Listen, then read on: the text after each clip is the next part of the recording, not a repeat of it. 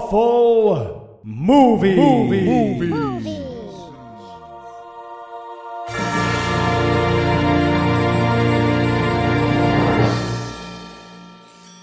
Welcome back to God Awful Movies, where each week we watch another terrible movie so you don't have to. I'm your host, Heath Enright, and sitting 500 miles to my left in Washington, D.C.'s safety city, Baltimore, Maryland, is my good friend Andrew Torres. Andrew, welcome back. Hey, thanks for having me. I can say that I am genuinely not prepared to murder you and Eli this time. You loved it. It was such a good movie. You loved every second of it. Glad to hear it. Great film. And sitting 600 miles to my left in New York's danger suburb in New Jersey is my bad friend Eli Bosnick. Eli, how's it going, buddy? I'm amazing, Heath. I need to seek out more of this artistic content. I need Picasso painting while he had diarrhea. I need Beethoven's symphony that, like, he got a really bad flu during and just sort of, like, banged out the end halfway. I need more of this art. Yeah. I need it. Or just Sly Stallone writes a symphony. Speaking of which, yeah, anything tell Sly us, Stallone. Andrew, what are we going to be breaking down today? We watched Rocky V, The Search for More Money. No, that literally. I don't know if this was misguided penance from last time where you destroyed literally everything I hold dear in the universe or what, but Heath, I told you we were supposed to watch Rocky IV. Yeah, we were. We really, really were. Yep. And I did, actually. And Eli, we also watched Rocky V. How bad was that movie? Well, if you loved Rocky, you will hate this movie. But if you love to hate movies, you'll fucking love it. If Sly could write as well as he speaks, he would write Rocky V. And he can.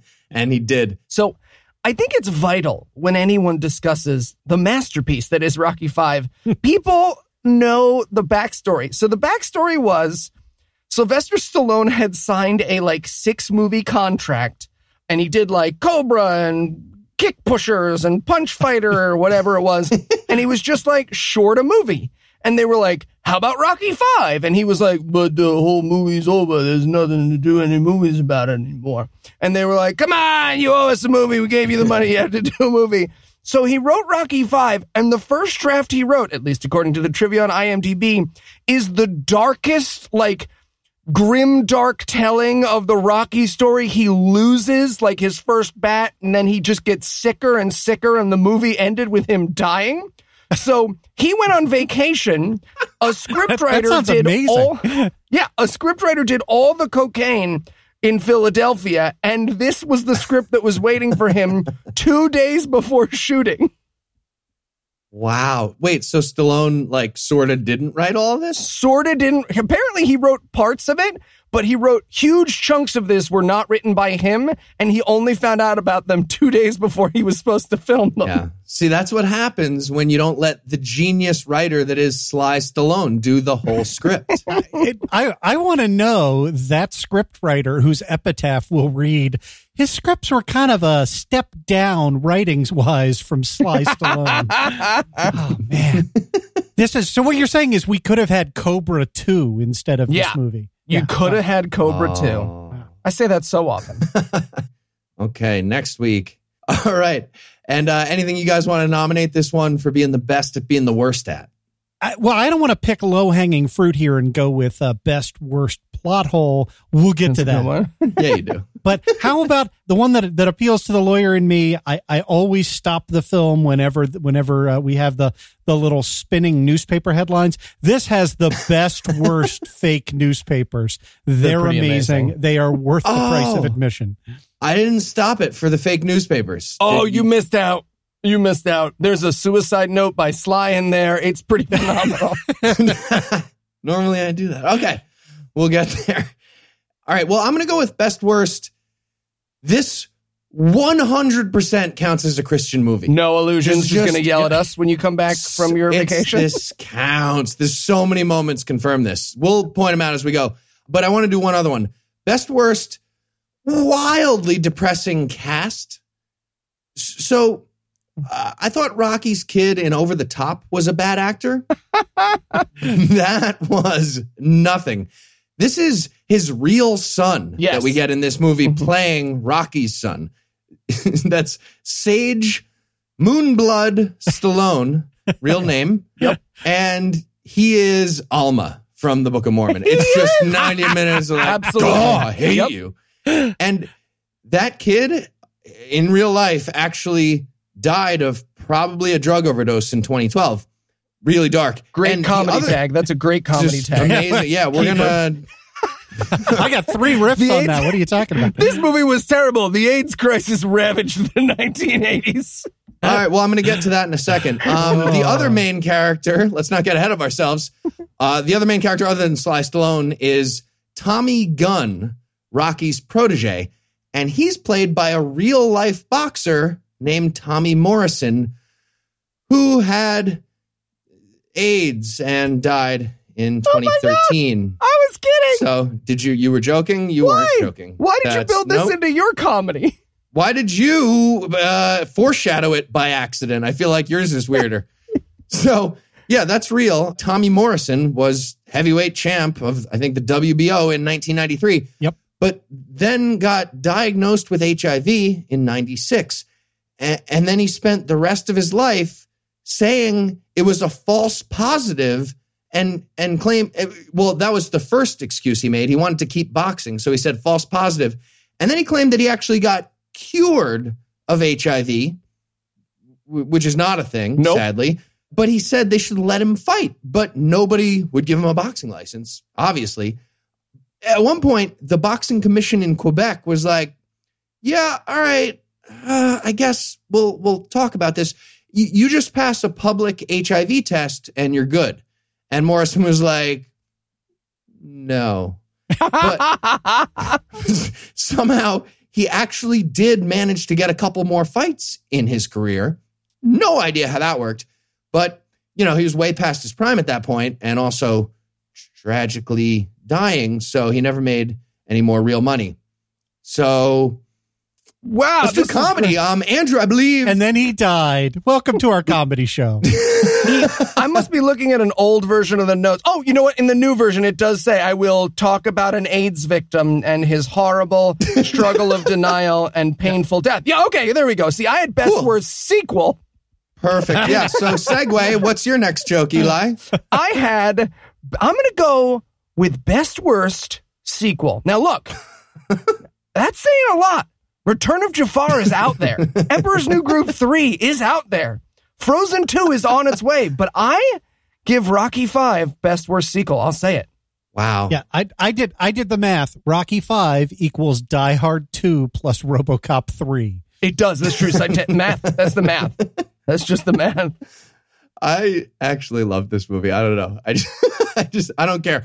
Because it was Rocky would be on Channel 11 on repeats, like Monday through Friday, Rocky 1 through 5. And I was happy on Friday still. It didn't matter. Like Thursday was the best, obviously, but I was still happy on Friday. It's amazing in its mediocrity. There's moments of the genius that was Rocky in it to make you long for the olden days. And then usually shot for shot repetitions. Well, including the exact movies. Yeah. They were just like, there you go. Yeah. It also ends in a Ted Cruz ejaculation-like manner, right? It's just like, and then the movie was over. It's fucking incredible. I can't wait to talk about it. I can't wait for Rocky 8 with Ted Cruz. That'll be fun, too. Why do you torture me? All right, well, we're going to take a quick break, but I certainly didn't hear no bell. So we'll be back for however many rounds it takes to capture the genius of Rocky 5. Hey, everybody. It's me, Kurt Cobain.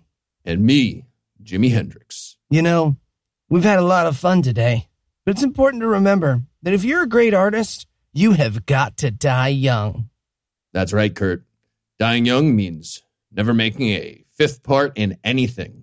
Literally ever. In any music, never a fifth part that you have to make. It means never doing a Super Bowl halftime show sponsored by Pringles. But mostly, It means dying at exactly the right time so that your legacy stays intact. And I'm Ted Danson. Hey, check me out this month on the celebrity roast of Alec Baldwin. Okay. I mean, technically, I was murdered by Courtney Love, but He's joking. am I though? Legally speaking, yes. But reality speaking, yeah. And we're back. And we're going to start off with clips from the amazing movie that very much ended right before this movie started. Just like to tease us. This is the first scene of Rocky V, and it's just like, see? Huh? Remember Rocky IV? How great was that? You asked for this. This is your fault. Here you go.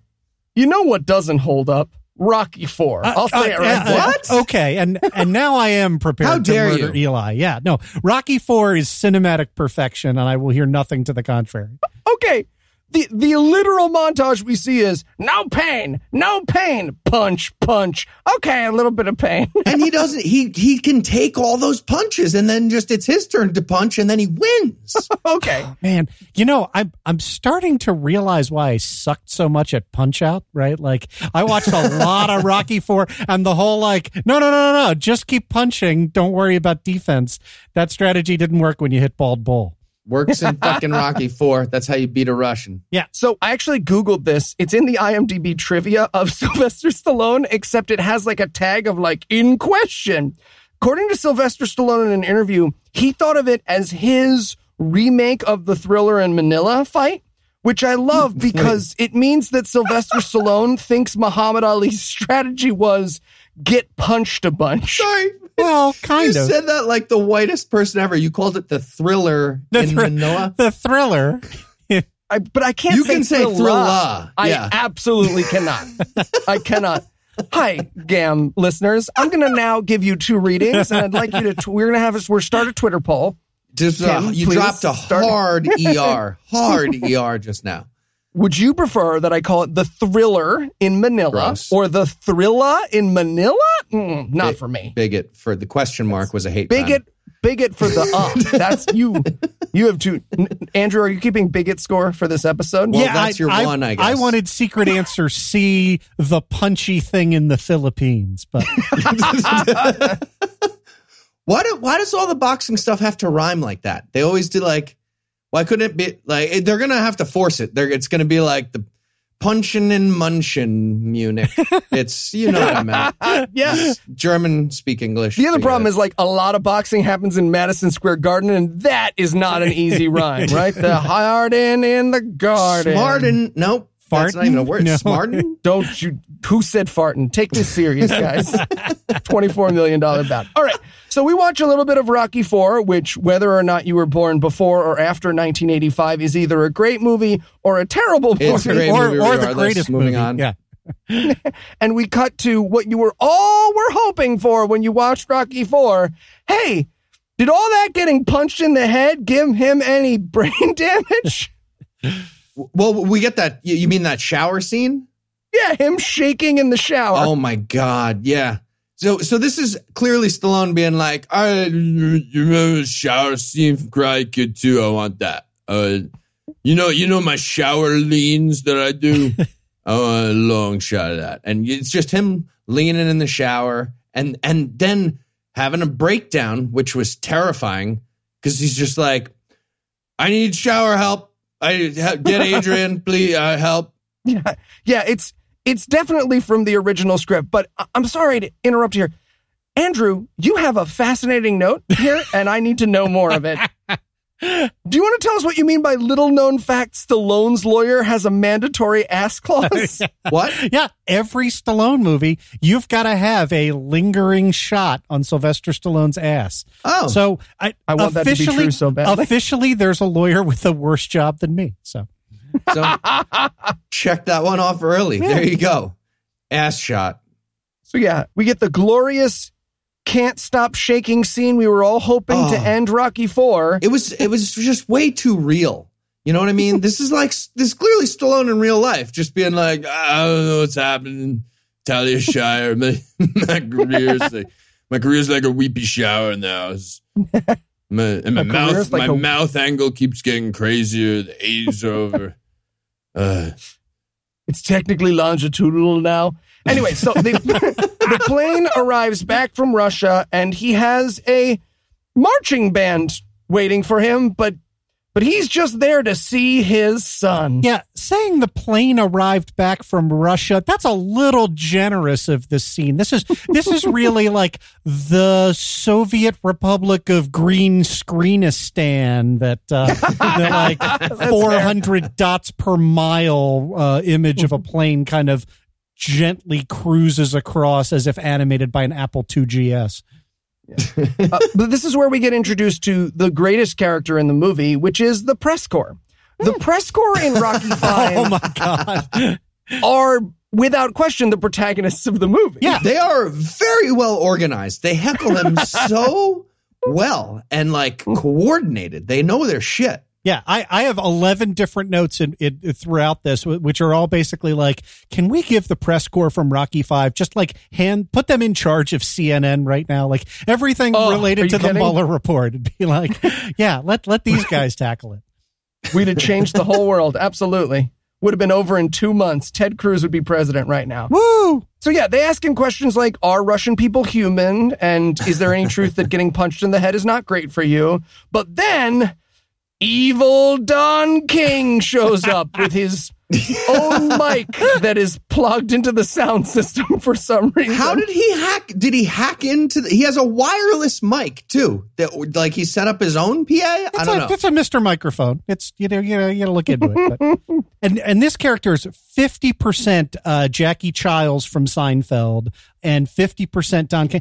Like 1990. A little bit of Johnny Cochran too. Yeah. Well, Jackie Childs, yeah. But yeah. I love, like, this was literally like, you could feel this being the trailing seconds of when it was okay to have an obviously racist caricature of Don King in your movie. I don't know. Well, we should be fair. We should explain that all of the Rocky movies are for fearful white people, right? So like Rocky 1 is because of Muhammad Ali. And then they were like, what do you mean it was a tie? So there was Rocky 2. And then they were like, what about the Mr. T looking one? So there was Rocky 3. And then they were like, we're afraid of Russia now. And there was like Rocky 4. And then they were like, litigious ones. OJ got away with it. So this brings us to Rocky 5. Wait. You think that was a tie? That ending of Rocky 1? Apollo clearly got that punch in first. Are you serious? Yeah. Read a fucking book. Yeah, that's a loss. Jesus Christ. Rocky 1 is a loss. That's a loss. Rocky 1 wins. He wins. He is a tie. Oh my God. He did it, Adrian. You don't like Rocky 4. Why would he say I did it? Why would he end the movie? Why would he end the movie if he was like, hey, Adrian, I did it? Because he went the distance. Yep. What does that mean?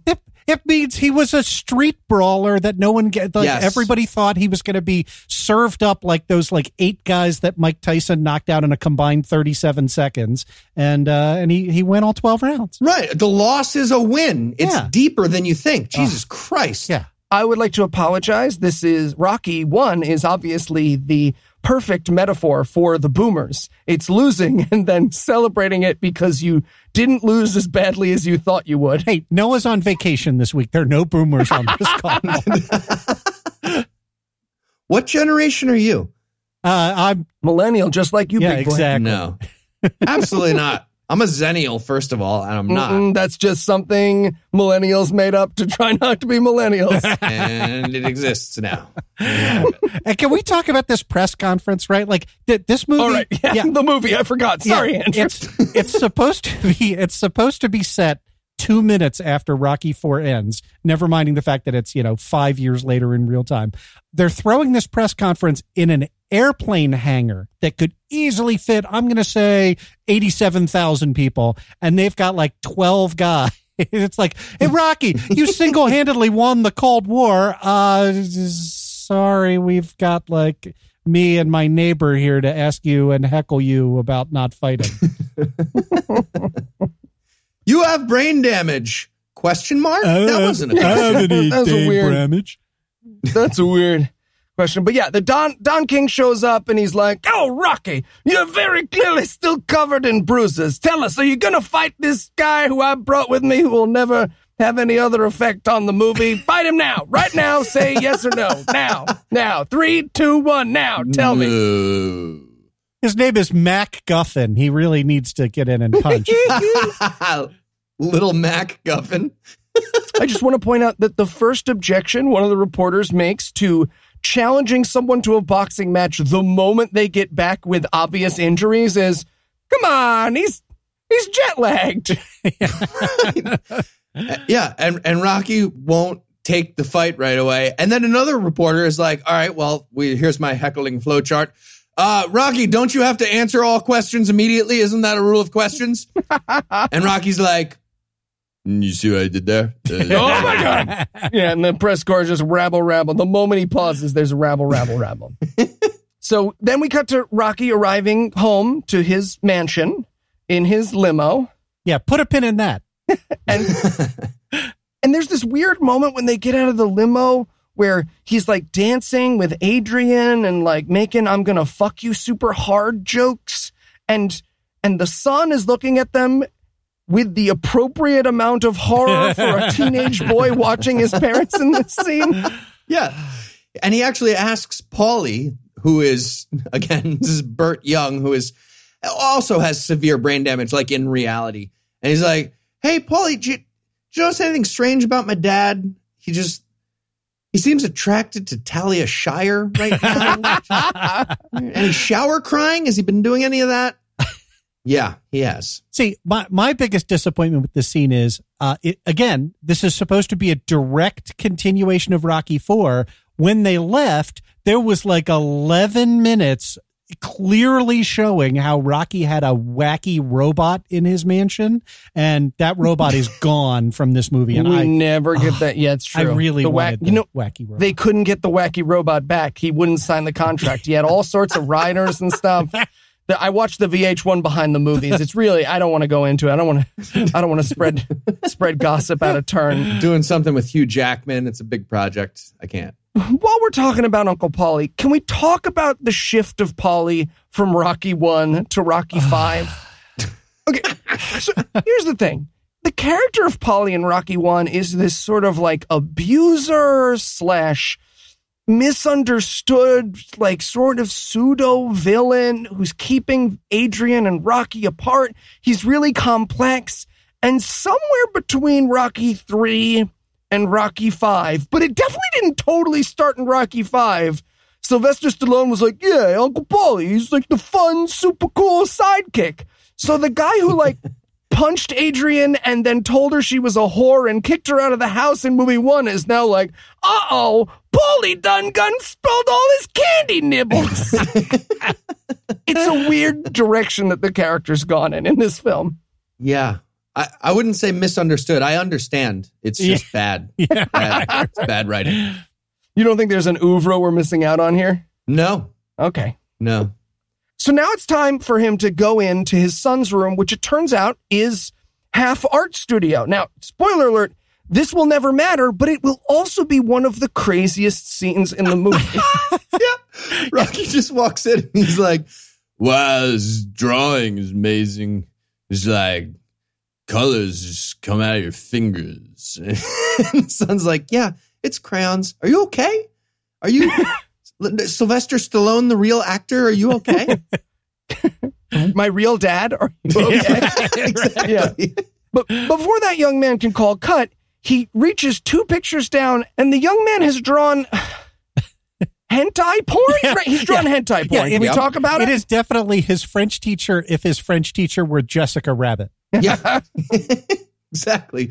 And naked. Yeah. Topless. Exactly. And well, I Stallone's figured like, that was implied by... anyway, sorry. Naked French teacher. I'm giving away too much of... Anyway.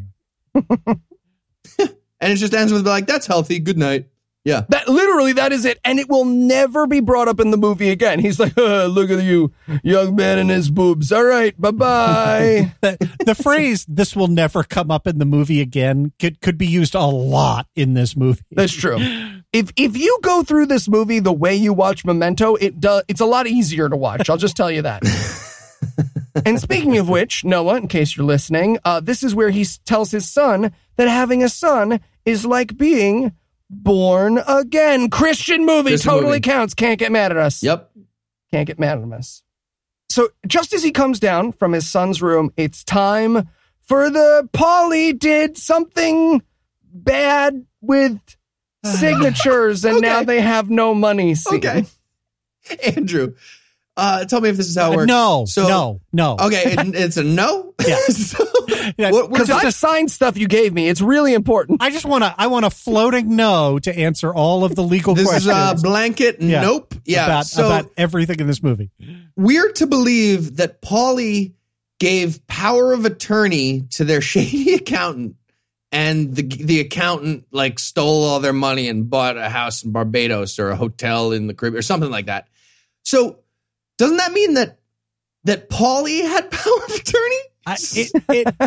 Well, you can't transfer a thing you don't have, so yes. And so also that's fucking Rocky's fault. Hundo P. He gave power of attorney to a dumb alcoholic.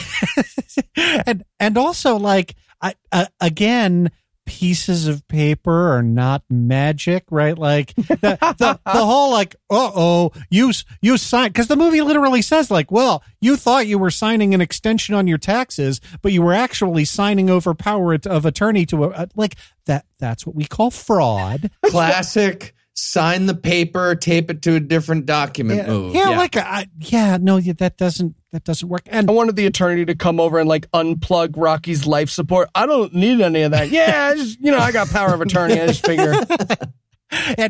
And if you're robot and a mansion rich, like you have insurance, right? Like this is Rocky'd be fine, but we have to rewind everything to 1975 for this movie to work. So yeah, because otherwise the plot of this movie is Rocky, you gotta fight this boy. You're a coward. No. All right, then enjoy your mansion, robot, bitch. Go ahead and die right now. You've peaked, I would say. So we cut to the lawyer's office where the lawyer, again, is explaining that the accountant, because he signed the paper and paper is magic, the accountant wasn't paying their mortgage. He was shredding the money and using it to grow giant hamsters. Oh, no.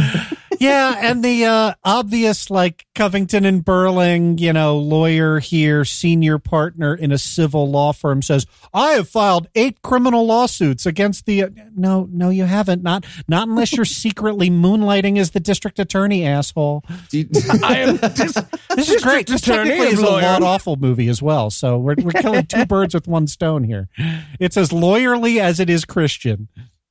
Also, I don't know why they bring this up in the movie. He's like, maybe I could do some commercials. And they're like, no, nobody would want the heavyweight boxing champion of the world to do commercials who just defeated Russia in an international match that the entire world was watching. What, are you going to sell a plug-in grill that grills all the fat away? That's not going to work for a boxer. Yeah. So instead he talks to Adrian about how he might just have to fight that black guy. And she's like, no, you can't fight. You have to go to a doctor. Right. But the lawyer is like, well, I don't know, man. Literally the only thing you could do at this point is another sequel. That's all you can do. That's it. Yeah. It's just Rocky. At this point, I thought the lawyer was going to be like, yeah, it looks like you're out of options. You have to do Rocky 6. Oh, no. So terrible. So he heads to the doctor at Adrian's encouragement. And this doctor is showing him his brain on, I want to say, an Atari 2? Oh, an Atari 2? What Ataris do you think there were, Eli? I don't know. I'm not sure. I know you had, like, calculators and then computers, and then you were all in charge of the world, so and it was terrible. Yeah. Well, whatever it is, the doctor's like, okay, do you see the big skull and crossbones on your brain scan right there? You see how the inside of your brain is like SpaghettiOs? That's bad. That's bad. It's a condition boxers get. It's called shitty brain, and you have that. Well, what's amazing is there's a doctor translator. He's like, yes, you have hemodola symphyla of the scramulus. And then the other doctor's like, sorry, let me put this in terms you'll understand. Brain punch, shitty bad. Brain. Yeah. Also, they have an eye chart on their wall. Yeah, yes, you do. Right. But Rocky wants a second opinion. And he says, well, maybe the doctor's wrong. Only God ain't wrong. And because again, it's a Christian movie. Mm-hmm. Totally counts. And the whole point is like, yeah, you're not going to be allowed to get licensed to fight. Like now we've diagnosed you with shitty brain. You can't box now. It's not like Tommy Morrison, but it's still bad. It's still bad. And there's this weird moment in the scene where they're like, okay, well, obviously you're not going to be licensed to box. And he like pulls Adrian in and whispers in her ear. And she like she's got a shy toddler. She's like, Rocky would like to know that you won't tell anybody about his bad brain. And they're like, yeah, no, we're doctors. We won't tell anyone.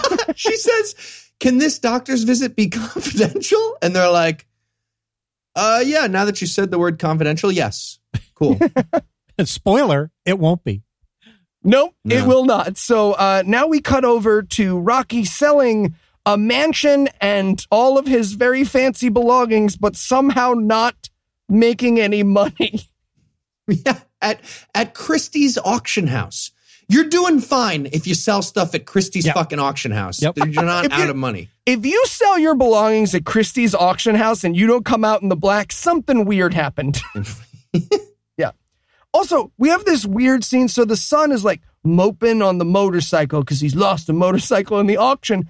But they're trying to do this like, come on, kid, the motorcycle's been sold. But the extra or the under 5 is way too enthusiastic. So like he like side tackles the kid off the motorcycle. He's like, get the fuck off the bike. It's not you somewhere. This was just sold to Jean-Luc Picard. Get the fuck out of here. In fairness, the kid is 100% being an asshole here, right? Like that. Yeah. If you accept the insane plot of this movie that they're now broke and they have to sell all their stuff to make ends meet, but I wanted to sit on this motorcycle that I'm 4 years too young to ride. Like, fuck you, kid. Like, we're gonna put dinner on the table and you're gonna like it. You know where you can cry? Anywhere. Yeah. Poor people can cry wherever they want. Wherever they want, as hard as they want. And because this movie hadn't gotten insanely nostalgic enough, we're now going to cut to Sylvester Stallone changing into his costume from Rocky 1 as though we wouldn't remember this was a Rocky movie without it. God, I realize, but like, this is kind of good filmmaking here, right? Like they're in the attic and they're reenacting shot for shot a scene from 15 years ago to emphasize like how old Rocky is now. I guess this is he's too old to fight now. Wait. I'm sorry. I think I've accidentally slipped into self-parody here, right? Like this is like Arthur Dent appreciating the Vogon poetry, right? Like to counterpoint the surrealism of the underlying metaphor. Oh God. I'll stop. It's a nice moment, though. I agree. Because Adrian walks in the attic and she's like, hey, man, you wearing your clothes from the 70s? Are you Norman Batesing yourself? What the fuck is happening? I'm into it. If you want to get into it, let's get There's into it. a chair up here. And they do. They kind of do. Because they do a little role play. Yeah, they actually do that. Rocky's like, oh, hey, look, it's the glasses. This is the first time I kissed you. I took these glasses off. Can you put them on so I can immediately take them back off? Like, take above you. But yeah, but it was weird because I had like a Sly Stallone feeling in here where it was like, look, remember how good your performance was? How you were sort of shy and sort of alienated the trope of the damsel in distress. Right? Remember how good you were? And now you're just sort of like a totally different person in this movie. Oh, what? For no reason. You're just like loud and bossy. Let's make Godfather 3. That's going to go great. Absolutely, yeah. I know just the lady to star in it. So Rocky moves back home to the slums because of course, nothing between multi-millionaire mansion and the exact house you were living in when you met your wife 5 years ago? How long? This is a great question. Thank you. What year is it in this movie? I think. What year is it in this? How much time has passed in the Rockyverse, TM? I don't know. At this point in the movie. Yeah, what do you fight like what, once a year if you're like a heavyweight boxer? So this should be like 1981, right? Well, and right when you're at the top, you can fight a couple of times a year, right? Like, maybe a couple times. Yeah, like right? Holyfield fought a couple of times a year. So this is the 70s. Tyson did. This kind of works then, right? All right. And I mean that fits with the weirdly large amount of smoking cigarettes also in the movie. Oh my gosh. Yeah. There's a lot more of that. A lot. Yeah. Stallone starts this scene with a cigarette and He's holding it in his mouth, which he should not do with this weird, crazy mouth shape, because you put a cigarette in circle. there. Yeah, it like that exaggerates the insane angle. Like the lit part's facing back into his face now, and yeah, it's not going He's well. burning his chin with it. Yeah, I haven't felt nothing on that chin in 12 years. He's like hanging out at the old dive bar. A glass jaw would work for that, actually. Yeah. Turns out that dive bars aren't fun once you've been anywhere else. And This I was a can great confirm that this dive is bar. true. What are you talking about? Okay, I literally wrote in my notes, cue Heath saying that his dive bar is Fuck still you. awesome. No, you Just didn't. whenever- It's right here I in my hate you. notes. I am highlighting it. That's not, you just type that now. Check the version history. It's an All right. amazing bar. So now it's time for Burgess Meredith to wonder aloud in this movie why he's in this movie. Was he still alive? I think he was just barely still alive, but they couldn't get him to act, so they just used flashbacks of him only. Is that what happened here? Yeah. Mm-hmm. Oh, that's so sad. Yeah, and they're at Mickey's old gym, which is Rocky's only remaining possession because of magic paper. Yeah. Yeah. It's weird. He says he left you one MacGuffin, but yeah, this is the flashback to the getting the cufflink of Marciano and the get up, you son of a bitch, because Mickey loves you. And again, Right. I just want to point out how insane this scene is in contrast to the rest of this movie. It would be like if Did You Fuck My Wife was in the middle of Mighty Ducks 2 Slapshot. This is what happens when you find a guy in the Alps. Yeah. Also, question about this gym. So before they closed it down, they brought in a good deal of rubble. Why would you do that? There was an earthquake at the sale. You bring in empty cans that are crushed and rubble, and also they left one boxing glove on the floor. So and a heavy bag. So they're leaving this place, and they were like, "Should we take all the gloves?" No. And it was like, "No, I'm going to leave one glove on the floor. I'm going to dust it up with some rubble too, so it's yeah." And that's when we get the flashback to Mickey. So now it's time for some 1980s rap. Get ready, everybody. This is a Rocky moving back into his old house montage accompanied by rap that I'm going to throw it out there is less good than anything the three of us on this podcast are able to do. I love this rap. I like that old-timey rap. You don't like that early Look, I loved when I was as good as all the rappers, but I think the time has come for us to look back with clear eyes and open hearts. Yeah, apropos of absolutely nothing, in this movie about how much it sucks to be super famous, make a ton of money, lose a ton of money, and then have to move back. MC Hammer wrote 2 songs for this movie. Oh, God, was it really MC Hammer? Yeah, it really was. Not this one. This was good. No. Yeah. This was just like rapidy rap, and it's just like I get so excited. I'm with you. I could listen to Run DMC from now until the day I die. Old rap's amazing. You can hear them taking breaks and messing up. Yeah. It's the best. It's the 1980s incarnate in rap form. So yeah, he's getting ready and packing away and everything. And then he's also warning his son that now that he has to go to public school, he better be ready for the hustle, the scam, the slip and slide, the jubie. Yeah. He's clearly explaining, basically you got to be smart on the street or else guys will hustle you. Morgan, I'm going to say a bunch of slur words right here. You can't really control it. Just cut it out and post. He'd be so many retakes after a slur, 100%. So many. Oh, yeah. So many. And right. And the dichotomy is that the son is supposed to be really smart. So they want to put the polysyllabic vocabulary words in the mouth of Sage Stallone. But all they can come up with is the word intend. And Sylvester Stallone is like, oh man, intend. Oh, we got fucking Shakespeare over here. Look at Mr. SAT scores. Can we one syllable max? The word is Juan. Also, this is where they do the back and forth home team thing. God, either he doesn't understand his dad or the line doesn't make sense because he's like, what are we? And the kid's like, what? And I wanted so badly for Sly to be like, sorry, who am I? I have severe brain damage. Yeah. And he keeps saying this throughout the movie and nobody gets it. So right here he's like, whoa. And in real life, I'm quite certain the kid's just like, what? Home team? Is it? Because you keep saying that. I don't also feel like you want me to say it again. Home team is a weird catchphrase to introduce in part 5 of your movie sequence that has never been there before, and B, in a boxing movie, right? Like, that's not a thing. I'm not crazy. What are we? The touchdowns. Yeah. That's right. I don't know. It's a boxing movie that has turn-based punching. So maybe the home team, it's like the bottom of the ninth. Yeah, so you get fair. to punch Yeah. last. That's fair. Rocky does get to punch last. That's like a rule. Yeah, it could be like corner kicks. They could do a soccer comparison, but there's really not a baseball thing. So he gives his son the first of many sensual kisses on the mouth Oh my that he will give him. It's Yeah. a For lot. this movie. It's a lot. And we're going to get to the next scene, but there's just one tiny moment I want to touch on. It's the crazy fat child that he walks past on his way into school.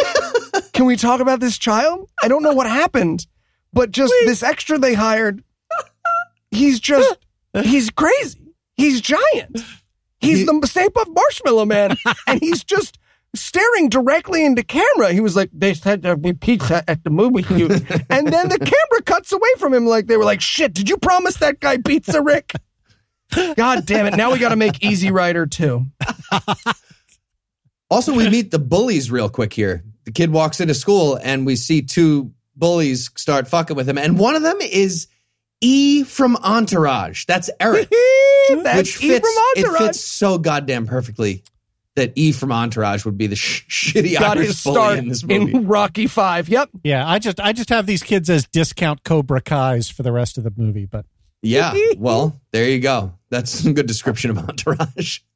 But now we're like 30 minutes into the movie, so it's time to meet the plot again. Also, this is Tommy Gunn, a young up and coming boxer who came to the big city of Philadelphia to ask Rocky to train him. Yeah.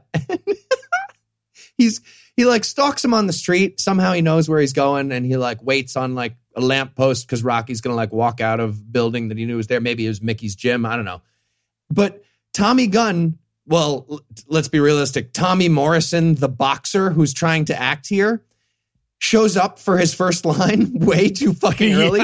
Like, because Paulie and Rocky are talking and they're still finishing several more lines.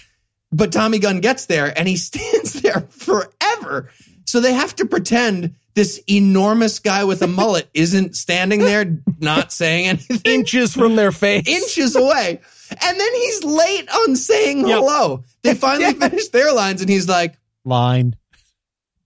I box. Hi, hello, acting. Rocky. You have AIDS. And then, because this scene wasn't poorly written and confusing enough, like, lest you think we are complicating this any further, Don King emerges like Aphrodite from the goddamn conch, like in between them, and he's like, hello, I'm also in this scene talking at the exact same time. Just a reminder, someone would like to fight you. And this, like, this entire plot, this is the manufactured, not the real plot of Don King, right, wants to get some kind of bout with Rocky. He doesn't care against who. He just needs to be producing a fight with Rocky Balboa in it. And it's like the movie kind of turns and stares at the screen, and like the closing credits of Ferris Bueller is like, if only Rocky needed money and I had money. And then, like, they forget that for 90 minutes. It's crazy. It's bonkers. They will forget it until 30 seconds before the end of the movie, and then forget it. Yeah. Forgetting it again. We'll get there. It's incredible. Yeah. You could tell that. I'm glad you went through the, like, script rewrite history here, because you can tell they're on author number 7 right now. Yeah, at this point, the sixth authors, like, he's sliding the sixth author's brain matter off of the pages. He's like, all right, this one's kind of still usable. And the only other thing I want to touch on about this scene is that the Rocky theme, as the guy leaves, the Rocky theme plays in the background, but hesitantly, like the piano is unsure it's a Rocky movie. Like, I'm sorry, just to be clear, right? Yeah. How are you making the piano do that? It's like halfway between the Rocky theme and the Incredible Hulk sad Bill Bixby walking away music. Yeah, he's pushing the question mark pedal on the piano. Okay. Yeah.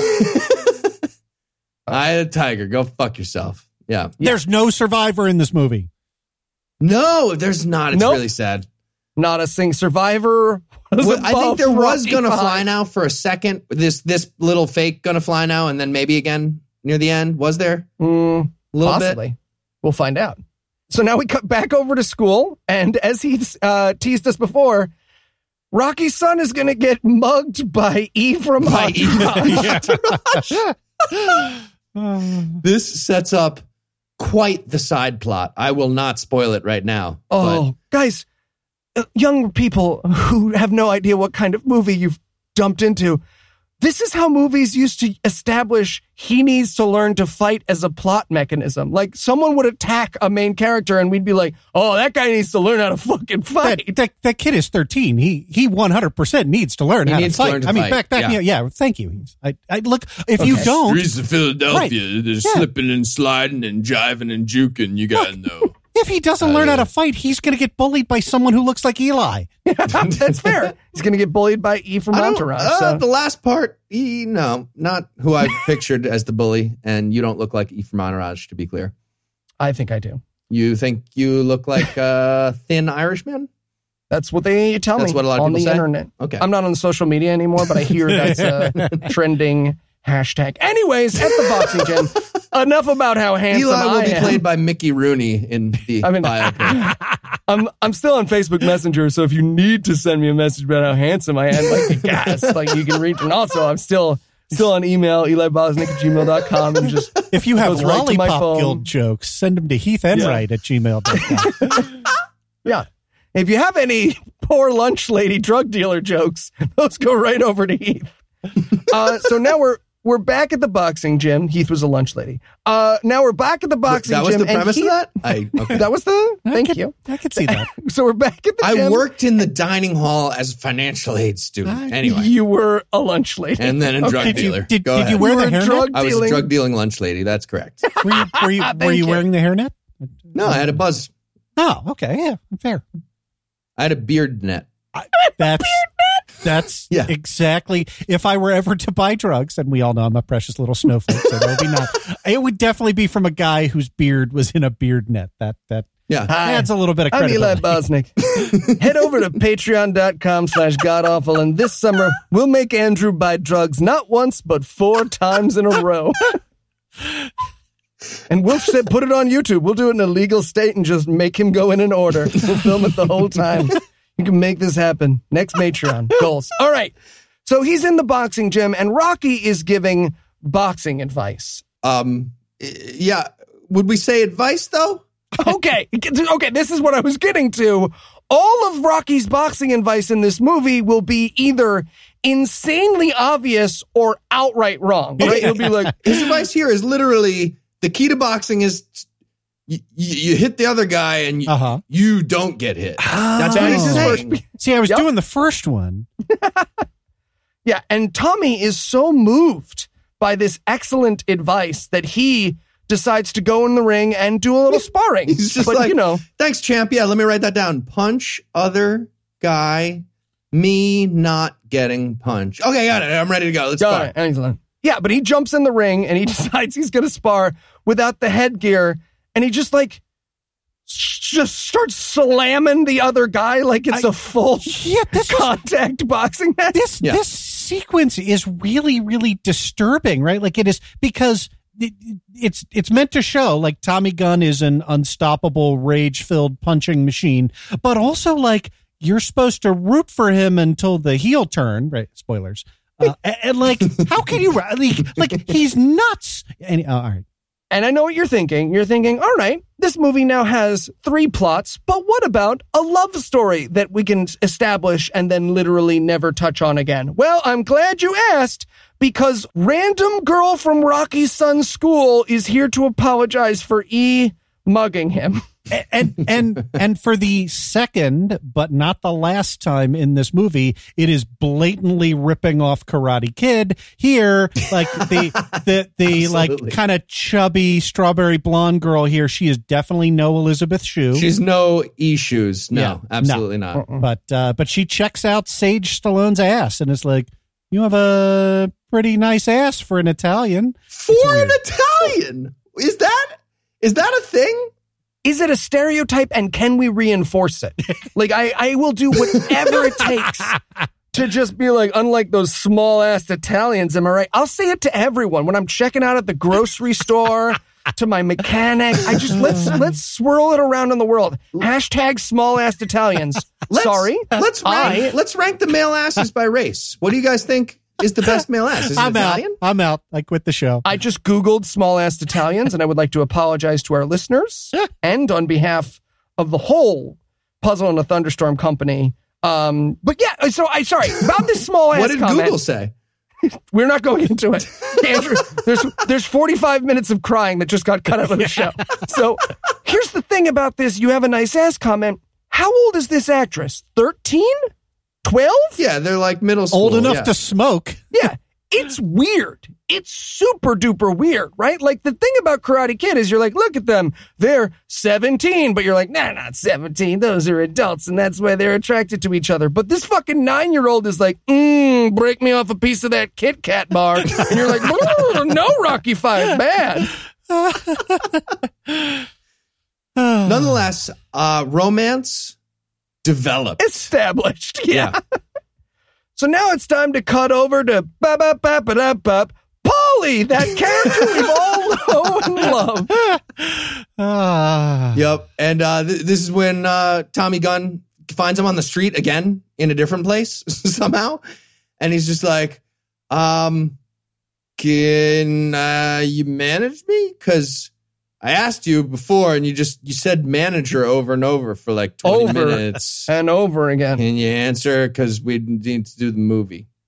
Yeah. To which Rocky responds, you're my son now. Come to my house and live with me.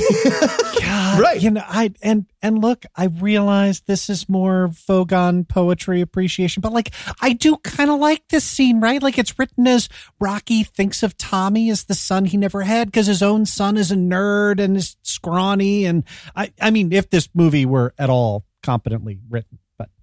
Yeah, but again, he does have a son who will spend the next 9/10 of the movie staring resentfully an inch and a half from Tommy Gunn's face, which makes this scene fucking bananas. Yeah, well. And speaking of which, it's time to go to dinner where Rocky and Adrian will react to hearing their child has been mugged and robbed like they shifted his art class to first period. And Paulie's reaction to this is the best, though. Oh, throughout the scene? Yes. Amazing. So the kid gets home and he's like, yeah, I got beat up. E from Entourage stole my coat. It's ridiculous. And immediately Paulie's like, baseball bat to the face. Hit him with a bat. Oh my God. Throughout the scene. And so in the movie I'm creating in my head, right, the better one, like I want Robert De Niro's voiceover from Casino here. Like, hey, he's a little guy, but you know, you steal Rocky Jr.'s coat, he comes back with a bat. You beat him with a knife, he comes back with a gun. And if you come after him with a gun, you better kill him because he'll keep coming back until you're dead. I guess what I'm saying is, can we do Casino next? It's kind of a Christian movie, right? Can I borrow that pen? It's a nice pen. Let me borrow that pen. But yeah, it is true that this movie, first of all, not only in this movie will the entire scene move on with Paulie just repeating, hit him in the face with a baseball bat, the movie will move on and Paulie will just be like, sorry, I feel like no one's addressed my fucking baseball bat theory. Oh, no, they'll ramp it up. They'll ramp it up. So like he says baseball bat to the face. And then Adrian's like, we're raising our son not to attack baseball people bat with to the face, weapons. Yeah. You know what I mean? He's like, what about baseball bat to the face, right? And then Rocky is like, compromise. I'll teach him to murder with punching, not a bat. And then they ramp it up even further with Tommy Gunn, who's like, yeah, my dad was an alcoholic, and now I punch people for a living. So there you go. I mean, cycle of violence, it works out great sometimes. I'm endearing now. I'm a protagonist. when you think of it, it's kind of a family business. Am I right? Oh, tough crowd. I forgot you were abused in the first movie, but it seems like you guys are sort of adorable I think enemies this movie now. has forgotten that too. Yeah. And again, because Rocky has said maybe to managing Tommy lives in their basement now. That's what they're going to establish is that, hey, Tommy, you got a place to stay? And Tommy's like, no, I was actually thinking of, and he's like, you live here, you live in my child's room, you sleep in his bed, I kiss your mouth. You'd be replacing my son. It'll be great. It's not like you're replacing it. Well, it's literally replacing. He has to sleep with Uncle Paulie, who is urinating himself right now. So he probably won't as much later. He's probably emptied out a little bit. It'd be cool. So now it's time to check in the basement, and it turns out that Rocky's son has made a nice little trophy case for all of his heavyweight championship of the world gloves and belts. But it's like the way my mom did all my OM medals, like second and third place OM medals with the titles hidden so that nobody knows. What's OM? Odyssey of the Mind. Odyssey of the Mind. Nailed it. Double nerded. You got double teamed by two nerds at the same time. Yeah. So not a sport? Definitely not. Yeah. It's a sport of the imagination. No. Oh, okay. Yeah. I also played baseball, so I want to register a hard no on Odyssey of the Mind being a sport. Also, I got kicked off the Catonsville Odyssey of the Mind team because I didn't go to enough practices.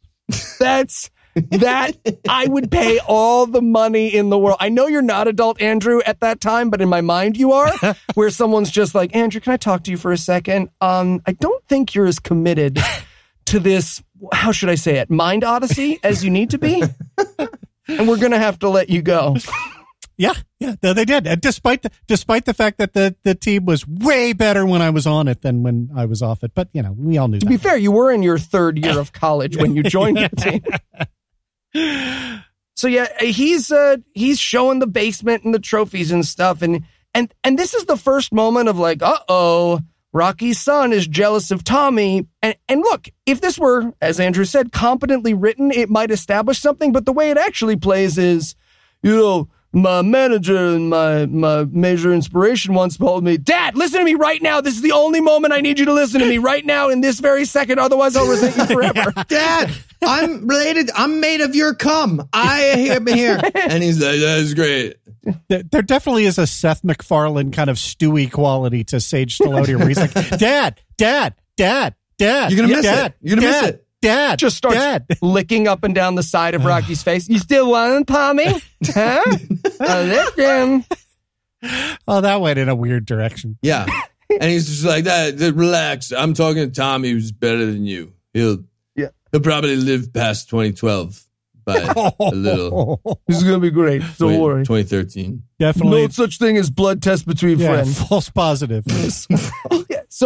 So, and this is where Rocky hands down his second great piece of wisdom in the movie. Fear is good and bad. Oh, yeah. This is so dumb. He's like, so, who's your best friend back home? And before Tommy can answer, he's like, wrong, it's Frankie Fear.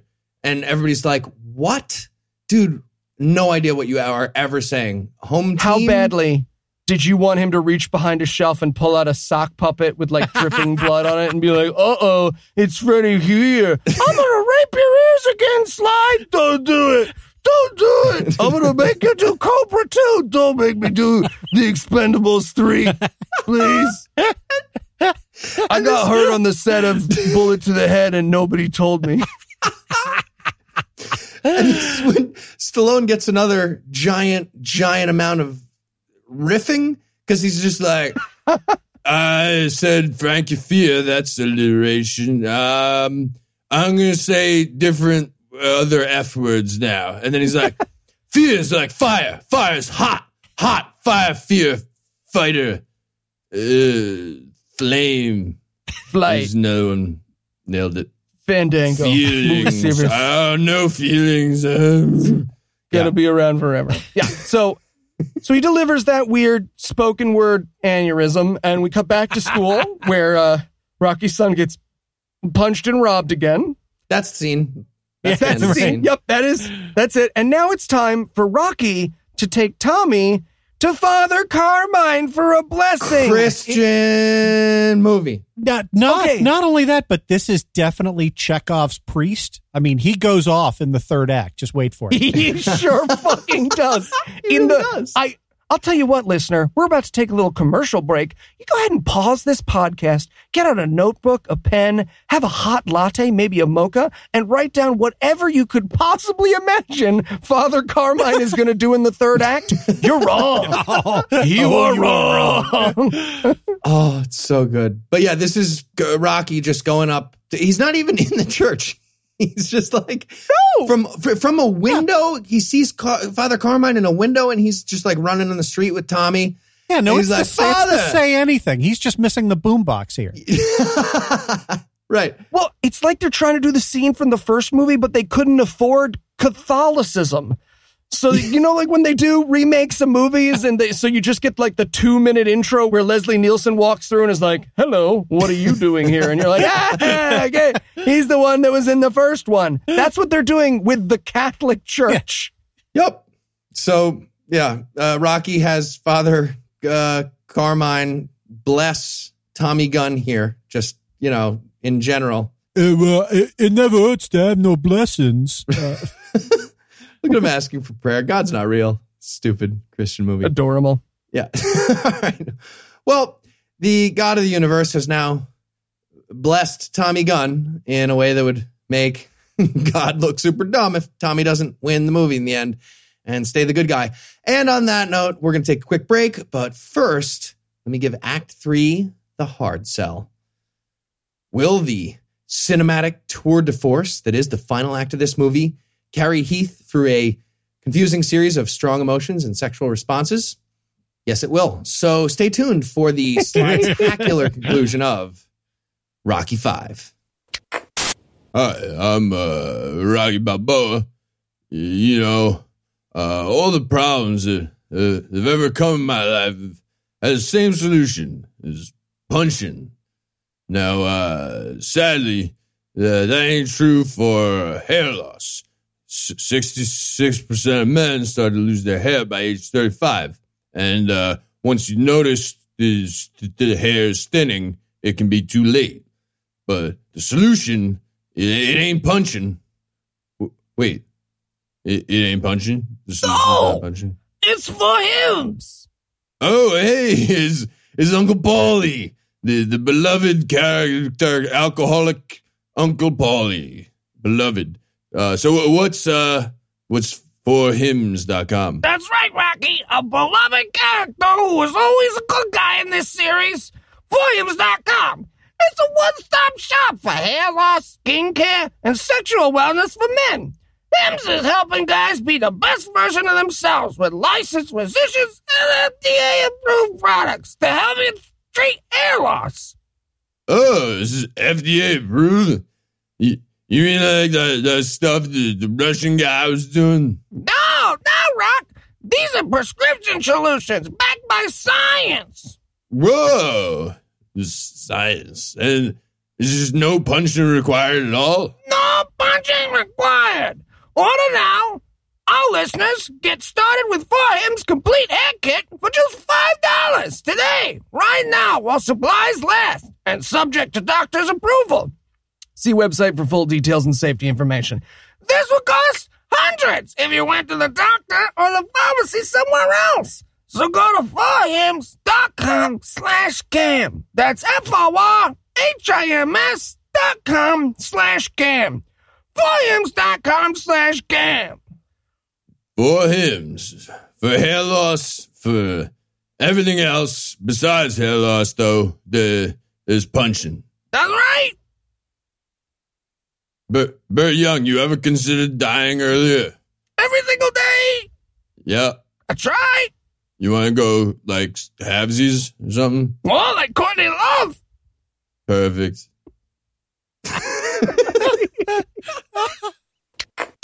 Well, hello. Welcome to Phil's House of Financial Mismanagement. How can I help you, boys? So I was like the winner of my last movie, and I'm rich now. I literally beat Russia in Name America, which it kind of left me without a plot, like no plot. Ooh, yeah, that is rough. Tell you what, sign here, and here, and initial here. Okay. So, no, excellent. See, now as you and as all other movies know, paper is magic. So now I have all your money, and I just sent it to the bottom of the ocean. Oh, you did? Yep. Bottom of the ocean. Bottom of the ocean. Okay. There's a lot of money lost there. Okay. What about all my property and stuff? That's gotta have some value. I have like property. Oh, yeah. House and stuff. Let's see. Tell you what. Why don't you sign this piece of paper? Oh, magic paper gang. Okay. Yep. See now. Here too. Right. Now you owe exactly one finale's worth of dollars to the government. Oh, that's actually perfect. That's the perfect amount for the finale. Yeah, wonderful. So, you're all set for your manufactured plot for your movie. Which one is this again? Is 2, 3, 5, I think. Have you ever considered, dying in your prime, Kurt Cobaining it? Yeah, every single day, all the time. And we're back. When we left off, God was blessing Tommy Morrison and this week's movie choice. And now it's time for Tommy's first big fight with Rocky in his corner as manager or trainer, or they don't know the roles of any of the training stuff. Anyway, this starts with a close-up shot of a Jesus mosaic because I guess they're fighting in a church. So again, this counts so hard. It's all Christian. His fight is in a church. I mean, look, don't get me wrong. It's a way better use for a church, but I do think it's weird, right? Yeah, this is supposed to be like low-budget, early fight. I don't know. But yeah, they're in a church and they're fighting, and Tommy's not very good.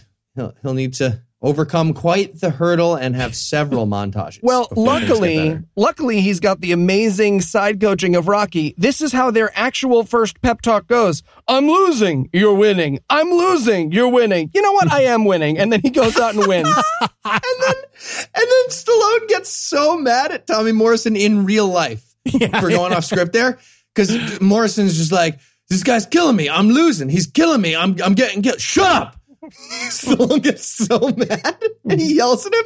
You see his face, and there's a long pause, and then they keep going. It's the best. And we are treated to what I think is the best demotivational speech since the Animaniacs spoof of Patton, right? Where Yakka's like, "We're going to war, gentlemen, and I won't lie to you. Some of you won't be coming back, and the rest of you definitely won't." Yeah, exactly. And then he tells him that he's sitting on his shoulder, like Meredith Burgess told him. So now you got sort of like a human centipede shoulder thing going on. But yeah, he wins. Thanks. Sure. Yeah, that'll haunt my nightmares. Yeah. Which means it's time for a resentful son montage. The first of its kind, ladies and gentlemen. This will be a montage of Rocky and Tommy Gunn doing Rocky training stuff while his son stands an inch behind them glaring. An Alma montage. Yeah. It's the best. Also, question about boxing training. You've come to the right place. They're throwing the medicine ball. You know how they're throwing the big heavy medicine ball back and forth? 90% of boxing. Doesn't feel like that's going to help with boxing. No. Why would that help? It's the key to boxing. You know what they say? Punching is like throwing a medicine ball, but with your arms. That's the old phrase. Oh, I learned something here today. We're getting Rocky Jr. just like sadly training by himself, and he's throwing medicine ball just like to himself. It's so sad, like up against a tennis wall, but it doesn't bounce back at all because it's a medicine ball. He's got to walk over and pick it up. Pick it up over and over. It's so dumb. The only thing I want to point out about this montage is that we cut in with the evil Don King guy watching Tommy winning his boxing and eating a bag of marshmallows, which is a weird choice. Wait, I missed that. I missed that too. I watched this movie 2.5 times. Wait, Don King was eating marshmallows? Yep. Don King character is like watching the TV and like doing the like, this Tommy guy might be my secret way in, but he is doing it marshmallow while eating marshmallows. Yes. They got a bunch of stuff with that wrong with Don King. Because like earlier he was supposed to be doing the evil, like call on the phone, like, oh, the only way you can get out of this is do my fight and make me money and you money. And he's supposed to be swishing the brandy, you know, like an evil guy. But he's got like an antique crystal wine glass full of red wine, and he's sipping it like fancily. It doesn't work at all. No. None of his food stuff makes any sense, or drink stuff. He has the candy dish from The Simpsons, right? The old lady Glick, like, it holds candy, Ned. That's it, $90. And it chokes on a Werther's. Yeah, it's filled with like an ounce of cheer wine too. Yeah, oh god, I love that scene. Phenomenal. And also one other thing during this montage, Rocky and Tommy are doing like every father-son trope they can think of just to get Alma all pissed off in the background. Yeah. They're like riding the tandem bicycle together and like three-legged racing and side-by-side bathtubs like a Cialis commercial. I don't know. It's a lot. Yeah. And again, this entire montage is just punctuated with Rocky's son, who is played by Sylvester Stallone's real son, just staring daggers at the whole... I wanted the montage to screech to a halt and for them to be like, are you just standing there? Nothing. No. Anyways. Is this montage going to lead to a problem down the line? No. Let's see. In real life? You would say you're standing in the 4 of this shadow. So now we're back at school and it's time for Rocky's son to beat up his bullies. I love this movie because I get to watch E from Entourage get punched in the face like 9 times. That's wonderful. That's really good. And let's face it, fights between children absolutely go multiple rounds. This is very realistic. One of these kids to go back and spit into buckets. But no, he beats up his bully, and the bully's sidekick has this amazing moment where he's like, I abandon you in your hour of need. But he shakes his hand because when you beat someone up, you're friends. That is how fighting works. Yeah, like once you beat the bully, you offer the truce because, I mean, let's face it, like James Kerrigan is like 6 inches taller than you and like 50 pounds heavier than you. And you just got that like one lucky punch in. And you know, like if you ever fight him again, he would just kick your ass twice. I like that we get little bits. Yep, just get little bits of your biography. What happened in your life? This is clearly an Andrew story. Yeah, no, and never mind. When Andrew was fucking 7 and went to high school, he clearly somehow beat up a bully one time. This exactly happened to him. And you do, and you offer the truce because you're like, this was totally a fluke. Yeah, anyway. Patrons, tune in after God Awful Movies this week, and Heath will tell you how great his dive bar is while Andrew tells you about the time he beat up a bully. All right, so... It is great. You get hot dogs for free with a pitcher. Free hot dogs. Sounds great. So... Rocky and Tommy are back at the gym and they're training.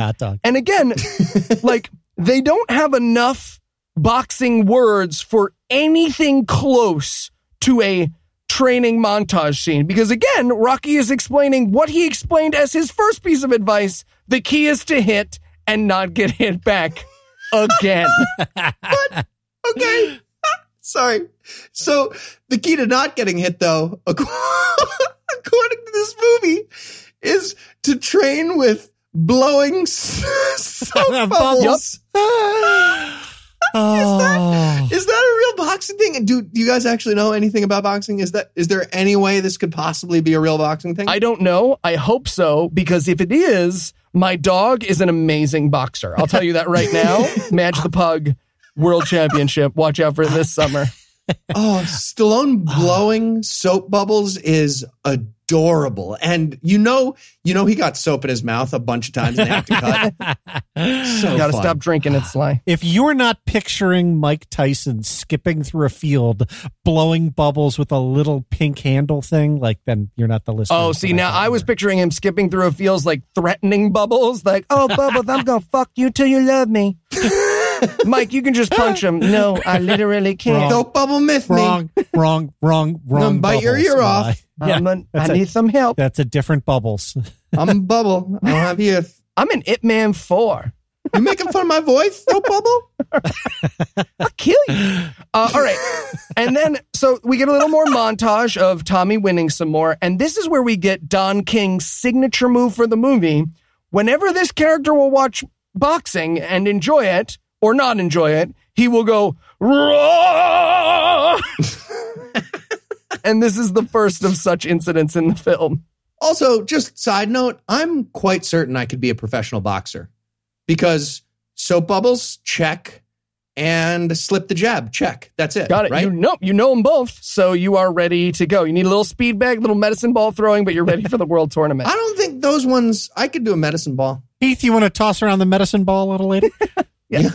The point of this training and boxing montage is that Rocky should be at home congratulating his son for assault instead of training a world champion to win back the money so that they don't have to live in poverty anymore. He's the bad guy. Yeah. And this was the point where I realized that the plot of this boxing movie about boxers co-starring a professional boxer hinges on the fact that no one involved in the movie in any way whatsoever understands the difference between a manager and a promoter.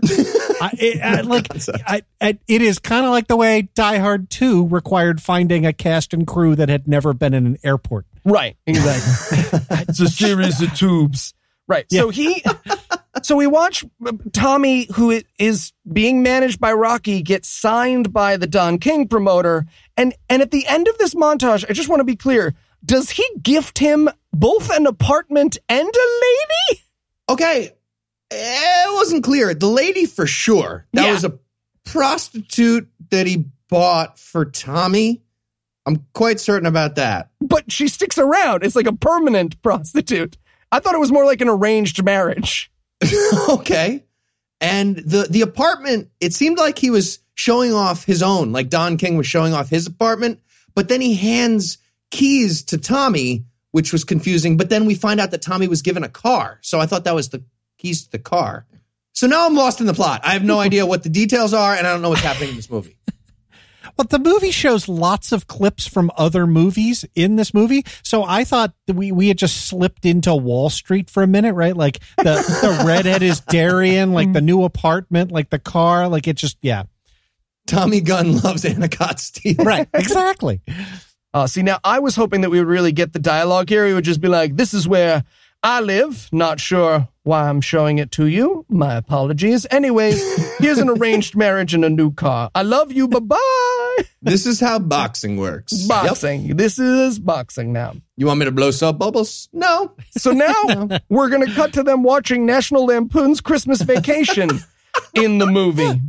And again, the movie loves taunting us with much better movies we could be watching. Yeah. It's a good scene where he's kicking Santa in the face out on the front lawn. I enjoy that. So he pulls Adrian aside. Rocky pulls Adrian aside in this scene. He's like, "Yo, Adrian, wait, let me get as close to our son as physically possible. I'm thinking of giving Tommy my most precious object. I have this, and I also have a sweater that says, 'You are my only son.' I was thinking I would get him." I have an earring now. He does. What the fuck is happening with this earring? So ultimate best worst of all time. I should have mentioned this earlier. Oh, yeah. The son out of nowhere, right? This is the first scene he has it on. This ridiculous giant spike ball on a chain with like retractable razor blades. Like he's Go-Go from Kill Bill. It's 35 feet of gold mesh. It is it is a chandelier from like every Elton John video in the early 80s. It's so big. It's every earring I've ever ignored. Right? Where a guy's just like, "Yeah, man, I'm really into snowboarding. I don't know if you ever snowboard at all." And I'm just like, earring. So true story. I mentioned that I was watching Rocky V to a friend of mine. And as soon as I said Rocky V, he was like, "Earring, son has a crazy earring." That's the movie with the earring, right? Yeah. That's the earring movie. And you know what? Yep. To be fair, if this movie had been called Rocky V: the movie with the earring, it would have been a better, more accurate title. So we cut back to Don King and Tommy, and in case we weren't getting the, implicit message of those montages, he's like, why don't you drop Rocky and then let me sign you? I'll be your new whatever term we're using, because you and him don't have a contract expedimus, magic numbers, magic words. And Tommy's like, oh, I don't know. I really like Rocky. And he's like, here's $20,000. And Tommy Gunn's like, yeah, fuck Rocky. I am entirely a villain for the rest of the movie. And so now it's time for my favorite moment in this entire film. It is when Sylvester Stallone introduces Santa for 1 hour and 42 minutes.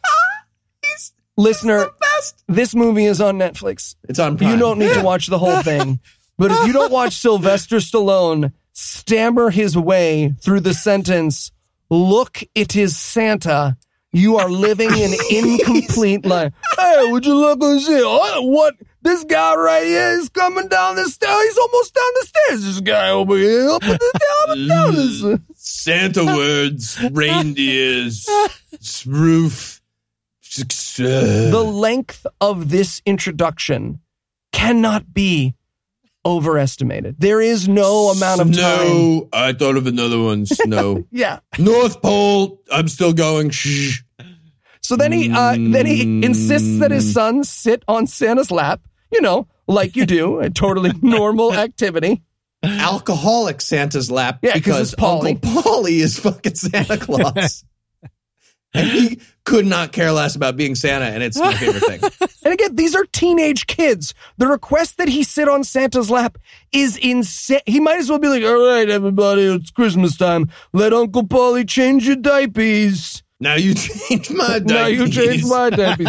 But no, this is supposed to be like the son finally rebelling once and for all scene. So he's like, hey, why don't you want to sit on Santa's lap? And he's like, you weren't there for me, Dad. And he's like, what are you talking about? I've been there for you the whole movie. And he's like, literally the opposite. And he storms out. Did your earring get bigger? It's like 2 feet long now. The scene just started. How did it get bigger? All encompassing. And then Does that hurt your ear? You hit him in the eye now. And now, just in the middle of all of this family drama, who should show up but Don King and Tommy to tell him that Tommy is signing with Don King. Yeah, and this movie decides that the beat they're going to use to show you that Don King is the villain is him showing up to Christmas in his big limo, not at all the exact same limo that Rocky went home in 40 minutes ago. Yep. Really, this movie is really counting on a lack of object permanence in its viewership. Yeah, no, the memento, that's the right way to watch this movie. Yeah. So Don King shows up in his limo, and Adrian's out there with Paulie, and she's like, Paulie, you got to deal with this guy. I can't deal with this guy. So he starts walking in, Don King and Tommy, they start walking in the house, and Paulie says, yo, Rocco, guess who's coming to dinner? Maybe don't say that when it's a black guy. No. I'm just saying.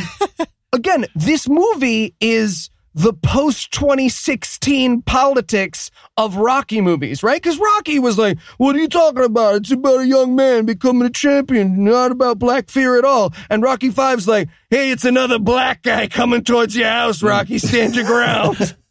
It's me, the lovable character Paulie, who you've always loved and gotten along with. Oh, God. I'm on your side. Yeah, there was no doubt that Uncle Paulie is like a precinct chairman for Donald Trump in 2016. Like, absolutely. Maybe he's Thanks. just a big Sidney Poitier fan. I don't know. Let's be fair. We don't know.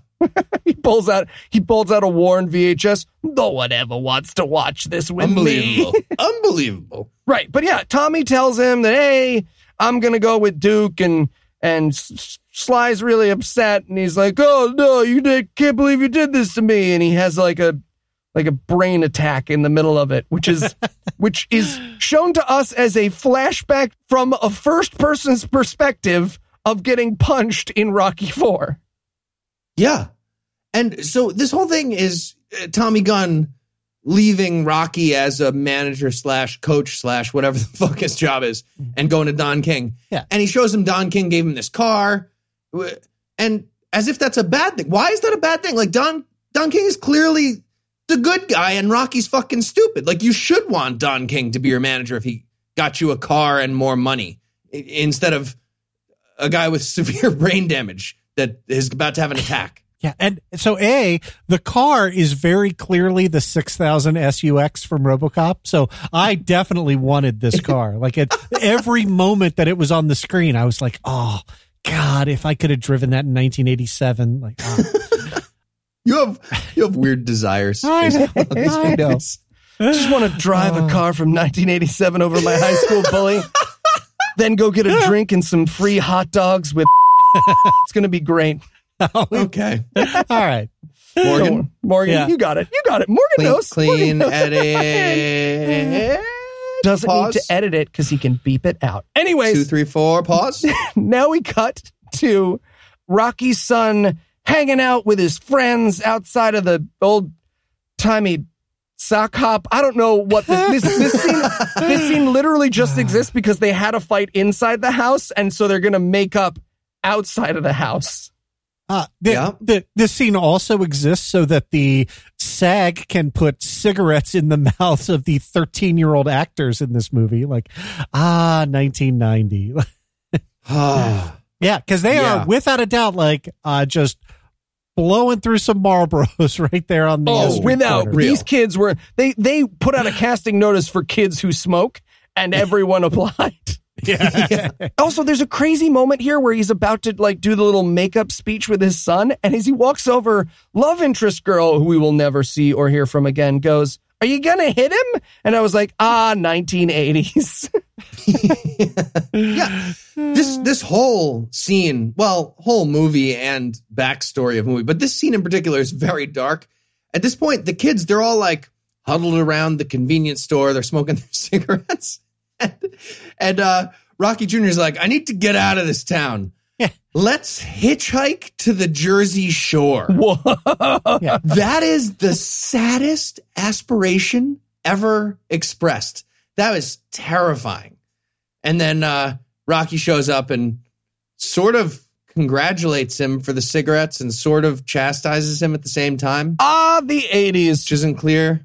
Hey, son, I don't know if you should be smoking like that. Gets side-tackled by Philip Morris. Next take. Hey, son, look, you look awesome when you smoke like that, but don't steal mine, okay? Great, you can keep that. Rich flavor. Yeah. I hear 4 out of 5 doctors recommend that cigarette. I'm going to kiss you on the neck now. Which he does. He kisses him on the neck, and Rocky Jr. freaks the fuck out. He goes for a kiss on the neck, and he's like, He's gonna get him later, though. It's no question. Not the end of the father-son kissing. Mm-hmm. Oh no, he'll get him good. But yeah, he says home team, and then the kid says home team, and this unending scene is over. Which means now it is time for the big fight. Tommy Gunn's chance at the title, which he gets. Now, Union Kane, I believe is the name. Why is his nickname Union? Right, like that's not a pun off of Kane. I couldn't figure it out. It was very strange. Oh wait, maybe he's anti-Confederate. Ooh, that's possible. He's a big North fan. We're woke. Got it? Sure. Yeah, it's a woke movie. I've always said Rocky V is a woke movie. So here's on the north side of the Civil War, to be clear. Here's my question. Here's my question now. Do fight promoters get to be the promoter and announce at the match as well? Because that's what Don King is doing. I feel like he just brought his magical karaoke set that plugs into any PA system and just push the Let's Get Ready to Rumble guy out of the way. He elbows the real Michael Buffer out of the way. Like this may be Michael Buffer's first movie. This is before he was, that famous for being Let's Get Ready to Rumble. You know where they had him? At the TGI Fridays World Bartender Championship. Really? At the finals, they had the real Michael Buffer doing Let's Get Ready to Rumble. Do you want me to get the Let's Get Ready to Rumble guy? Because he is $8. He is just that.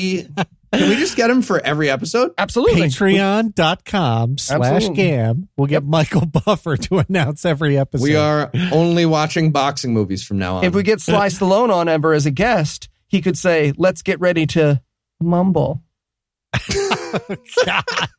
There you go. There you have it, everybody. Speaking of amazing puns. And you people say that the show goes downhill when Noah's not here. I beg to differ. We're a great comedy. We do the laughs. You're enjoying. You're driving anyways. You couldn't turn me off if you tried.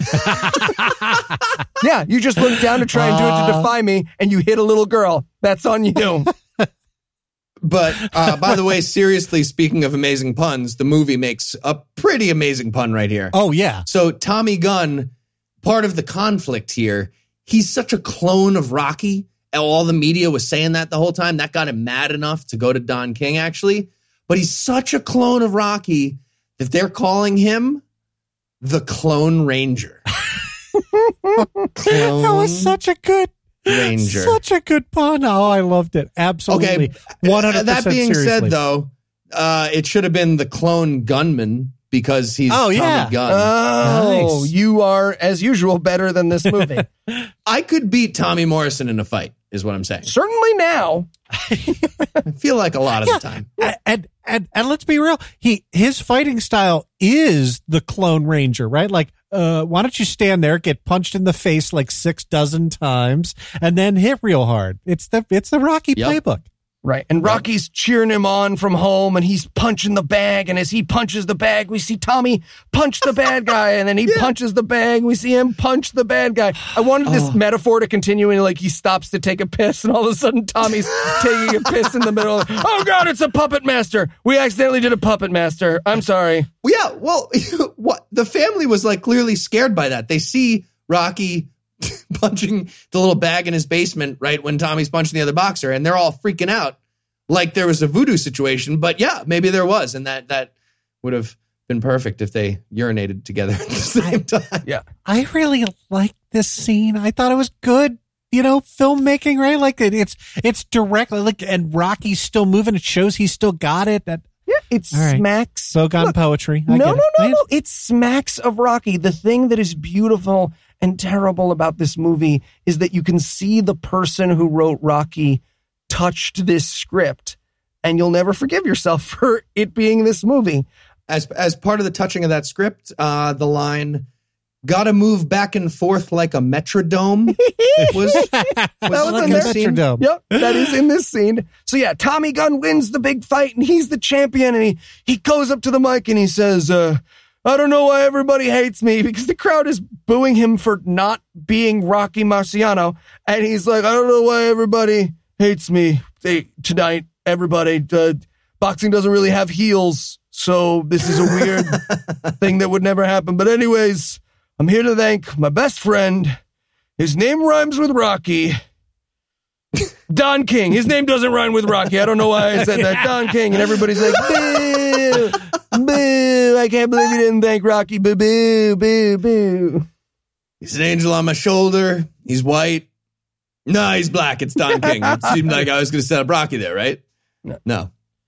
But yeah, his family's like, I'm sorry about that. And they're all sort of awkward. And then his son gives him okay, this is going to be a little niche. Full mouth kiss? Well, a long, sensual full mouth kiss? He does give him a full mouth kiss, but there's actually something a little more upsetting he gives him this scene. Look, I don't know if you've ever visited New York, but there are people in the parks and along the sidewalks who will offer to sketch you. And those sketches are, I want to say, Lovecraftian nightmares. He's drawn one of those. Yeah, he's drawn one of those of him and his dad. What I can only describe as a Central Park sketch of him and his dad. So now we cut over to the press conference the next day. And again, the press corps, it's not even a press corps. It's just a roast. It's the fucking old school Friars Club roast. Hey, Tommy, I hear your next opponent is already dead. Like, it's just fucking Don Rickles, like, stands up behind Tommy. He gets no respect. It's fucking nuts. No, seriously, take my wife. That doesn't even make sense right now. That's fine. I love these journalists more than anyone on earth. If we could put them in charge of the Mueller investigation, anyone but the people in charge of it would be great. So here's the best part. They say, Rocky, look, it doesn't matter that you won the world champion. He's a paper champion. You need to fight a real opponent. You need to fight a brain-damaged old man. Right. A 45-year-old retired guy. We want you to fight your with trainer. Brain damage. And I just wanted this press corps to be there at the end of Rocky 4. Like, yeah, whatever, Rocky. When are you going to fight Mickey? And he just turns around and wallops Burgess Meredith. I'm sorry, Mick. I got to be the best. But then a hero, a god whose character I will incorporate into all canons of everything I ever create forever. Are you talking about the protagonist of the movie, Tommy Gunn's sweatsuit? I am not. I wish I was. I'm talking about the reporter who's like, Tommy, one last question. Your wife is a whore. I'm a reporter. And sits back down. Yeah, the exact line is, why don't you fight the redhead in the front row? I hear she goes down easy.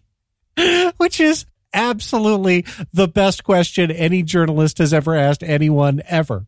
Yeah. And not a question. Not a question, right? I just wanted the whole press conference to come to a halt, and they were like, I'm sorry, what newspaper are you from? Oh, no, I'm Tommy's ex. I'm his cousin, and he never calls me back anymore. I just thought I'd use this opportunity.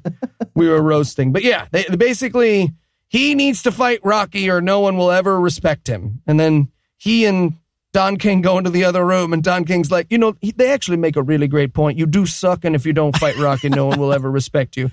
And we alighted over it, but like during the Tommy Gunn, beating up hobos in a church montage, like we see Union Kane like beating up real boxers, right? Like this entire characterization of like, well, Union Kane he's a paper champion. Like it again, we got the Memento thing. Like it requires you to have missed the last 94 minutes of this movie. Yeah. Yeah. We also get this crazy moment at the end of the scene where Don King says, you're always going to wonder if your success in boxing was because you're white. He says that to Tommy Gunn. What the fuck did that even mean? I think this is Sylvester Stallone dealing with his demons, right? I feel like he's met enough fans at this point of the Rocky series who can't stop saying the N-word that he's just like, oh, and there should be a scene where someone's like, what if Philadelphia is such a racist city that they built a statue to your fake character instead of Joe Louis? And they were like, okay, we can get close to that.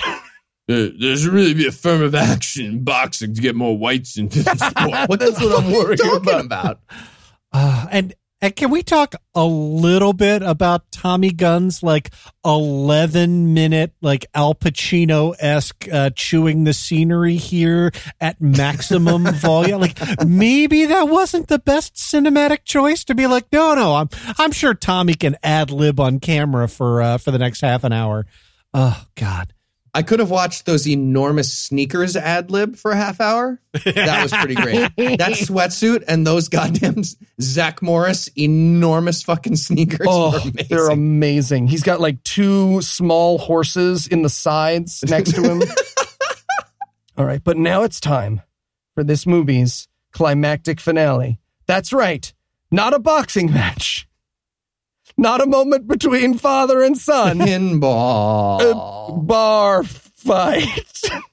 But first bar pinball. Pinball. And this was fucking amazing. So it's the scene starts with clearly, again, this is just real life Stallone doing something. They were like, we're keeping this. So he's playing pinball at the bar, and he starts yelling at the bartender. He's like, the flippers aren't flipping. This is costing me a fortune.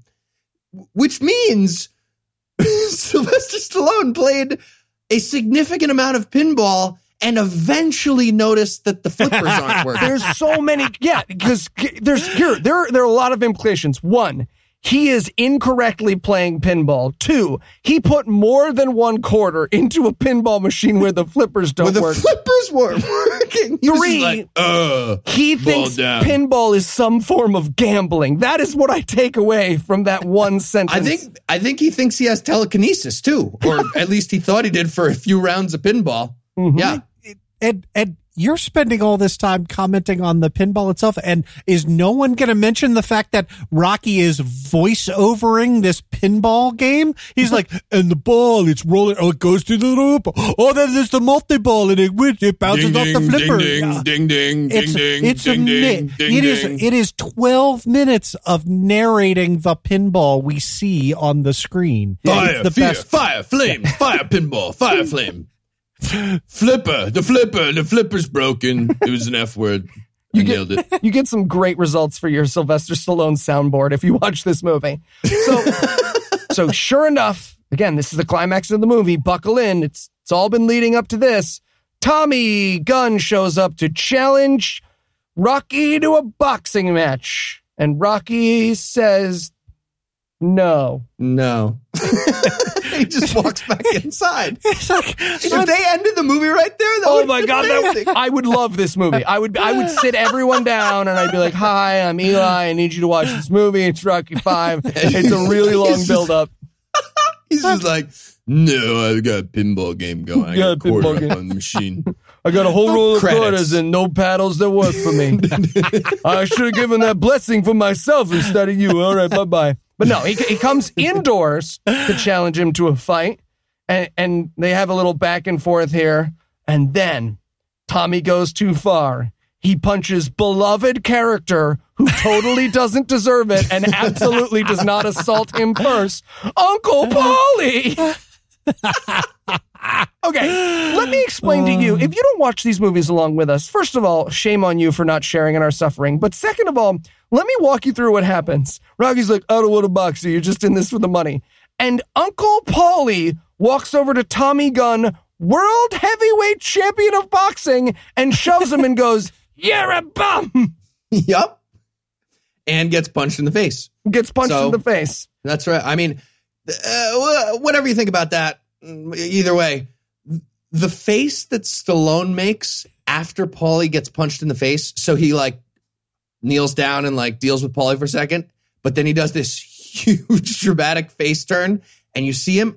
Oh my God, this was beautiful. Like I went 6 to midnight and I was ready. This is Rocky movies all over again. I was so excited. The rest of this movie is as good as anything else in any Rocky moment. And again, look, if you pause this movie at this point and asked 1,000 people, hey, what happens next? None of them would go, they get it in a fight right here in the bar, and that's the end of the movie. They would go, oh, Rocky agrees to box Tommy, and he wins. But no, they're going to fight next door in the alley.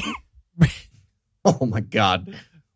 I mean, again, another iconic Rocky line. We get him being like, my ring's outside. And I was, oh, my God. This is such a good movie. At least this end is so goddamn good. It's time for a motherfucking street fight. Street fight. Yes. And the local media have showed up. This is my favorite part, right? Like you've got the cameraman with the like huge 1980s style, like VHS cam, like barely hefted over his shoulder doing the bit from Die Hard and like looks to his producer there and is like, hey, can we capture this felony on local television? Yes. Yep. Yes, you we get can. it? It's the 1980s. Absolutely. Wait till you see what our mayor's about to do. Can we look into the PA system of this street alley? Yeah, we can. I have a wireless microphone that does it. Yeah, we can hook that right up. Don, can we use your mic? Oh, it's magic. Okay, we won't use yours. Okay. His runs on magic. Though, to Don King's defense, he turns to Tommy, and I feel like the movie and goes, this is not what I meant. I meant boxing for millions of dollars, not fight him in an alley. And Tommy's like, no, I'm going to fight him in the alley. Alley fight already started. Too late. And it's time for a fucking alley fight. Now, look, I watched Rocky V more than a dozen times as a young man and remembered this fight being fucking awesome. And can I tell you right now? And you remembered goddamn correctly. I was wrong. Yeah. What? You didn't like this fight in the alley? Are you kidding me? This is the problem with white people, the movie clip. Right? Because this is the problem with white people. This is the problem with white people? This is you're going to zero in on this. Yeah, I want to register protest here that this is not the problem with white people. Much like white people, I will not allow you to protest. I am going to say, because what happened is Sylvester Stallone was like, look, I love doing the Rocky movies, but they don't let me show off my sweet street fighting moves. And they were like, in this movie, we sure as fuck are. How would you feel about a bull charging-esque trip as your opening gambit? Amazing. He does the trip, and then later he sweeps the leg. Another Karate Kid steal, but a beautiful one. Come on. My God. The Cobra Kai retelling of this movie from the perspective of Jackie Childs, of George Washington, Don King, whatever. That would be amazing. I would give any amount of money to see that. Be ready. It's on YouTube Red. It's already, you said I would give money and an algorithm flashed, and now it's on YouTube Red. They've got 3 seasons. That show is amazing. Have you watched it? Yeah. Yeah. It's the new really, Cobra Kai. really good. I love it so much. It's terrible, but it's so good. I don't care. So, yeah, they do some sweet street fighting, but then because this is a Rocky movie, it's time for Rocky to get punched in the head a bunch until Burgess Meredith's ghost tells him to win. And again, just while he's getting punched in the head, one other quick note, Don King does Raw again. Like, he sees that Tommy starts to win and he's like, Raw again. You have to watch the movie. I'm not doing it justice. It's phenomenal. And also, when we get the Burgess Meredith moment, we get him like, you know, whatever the found footage of Burgess Meredith that they were able to use. They do a pop scare. They do. Burgess Meredith. That's what I said. This is the horror take of the Burgess Meredith pep talk, because it's got like body horror. Blood is running down Rocky's face in a dream sequence at one point. Like Burgess pulls out one of his eyes and he's like, "I've got my eye on you, Rocky." It's a fucking hellscape. I got so goddamn excited, and then I'm pretty sure a little bit of Gonna Fly Now happens, and I was like weeping with Rocky pride here. Like I was ready to like go find a giant dude with a mullet and get into a fight in somewhere in Cincinnati, which is actually not very hard to do. and was the point of this movie. So yeah, he's fighting Tommy and Tommy's fighting him, and it looks like Rocky's gonna lose. He's out on the ground, and then he says it. The most iconic line in all of film. I didn't hear no bell. That's right. I didn't One more hear. round. Oh. So good. I good. cannot maintain an erection without this scene playing in the background during sex. It's done for me. It's peaked. Yeah. That's it. Fair. Solid and fair. There's, as you well know, Eli Bosnick. No jokes to add. It's just, look, teeth is a towel rack. When you play the credits to Rocky V, and you can fucking hang a toddler off and he becomes a monkey bars for the local children. So yeah, he didn't hear no bell. He defeats Tommy once and for all. And then, because there's some comedy moment, is he going to punch that litigious black gentleman once and for all? You bet he is. And he walks up to the guy, walks up to Don King, and Don King's like, punch me and I'll sue. And Rocky's like, sue me for what? And it's like literally assault. You punched me in the face. But seriously, this is actually good law here, right? Like it's the concept of the judgment-proof defendant, right? Like what Rocky is saying is not. I'm sorry, Andrew Torres. Can we just circle back? You said this is good law right here. I want to be clear, Andrew. I read a story about a vice principal challenging a trans student to pee in front of him today. So be very careful with your words. I own a motor vehicle. Yeah, so just one more time, the premise of this is a white professional boxer assaults an old black guy who is not a boxer. That's good law. Andrew, go. Andrew Torres, Esquire. Andrew Torres, ESQ. So the whole premise of this movie is that all of Rocky's money has been, shredded and buried in the Marianas Trench or whatever, right? Like, and so Rocky's point here is not like, oh, it's not that it's not, a tortious offense for me to punch you. It's like, what are you going to get off me? I don't have any fucking money anymore. So, sue all you want. I'll keep punching. And he's right. Like, sue all you want. I'll keep punching is my Rocky t-shirt. They are available on our website right now. Sue me for what? Your Expendables 1 through 12 money? Yeah. Well, look, the real, Sylvester Stallone would definitely not punch you. No. Yes, he would. Or would, but then you could sue him because he has assets. Yeah, for real money. Can we trick Sylvester Stallone out of all his money with some sort of signing scheme? All right, who's going to get punched, though? Me. That's what I want. happily get punched. All of us. Keith, I don't care. Change my vote. He gets punched twice. And then, rising like a phoenix towards the very end of this scene, and nay, the penultimate scene of the movie, comes Father Catholic priest, who is standing window-like above the crowd to bless him assaulting a random boxing performer. Did you guess right? No, because that's the craziest thing you've ever heard, and you thought maybe you took some acid before your morning commute? That's what I said. It's real. That's real. You're awake and alive. They seriously close out this movie with the Catholic Church giving full sanction to a professional boxer assaulting the old black guy, not a professional boxer who was not involved in the fight. Yeah. Catholic Church, cross, left, right, up, down. God thinks this is fine. Yeah, and let's be honest here, at the same time that you have the priest giving the literal thumbs up to Rocky committing assault, you have the cops dragging Tommy Morrison, and only Tommy Morrison, away from this and putting him in the back of the black and white. Christian movie. Christian movie. There you go, Christian movie. Except for the white guy getting arrested. But yeah. So now it's time for the tail scene of the movie. Rocky and his son are running up the stairs to the very real statue that Philadelphia has of the fictional character of Rocky.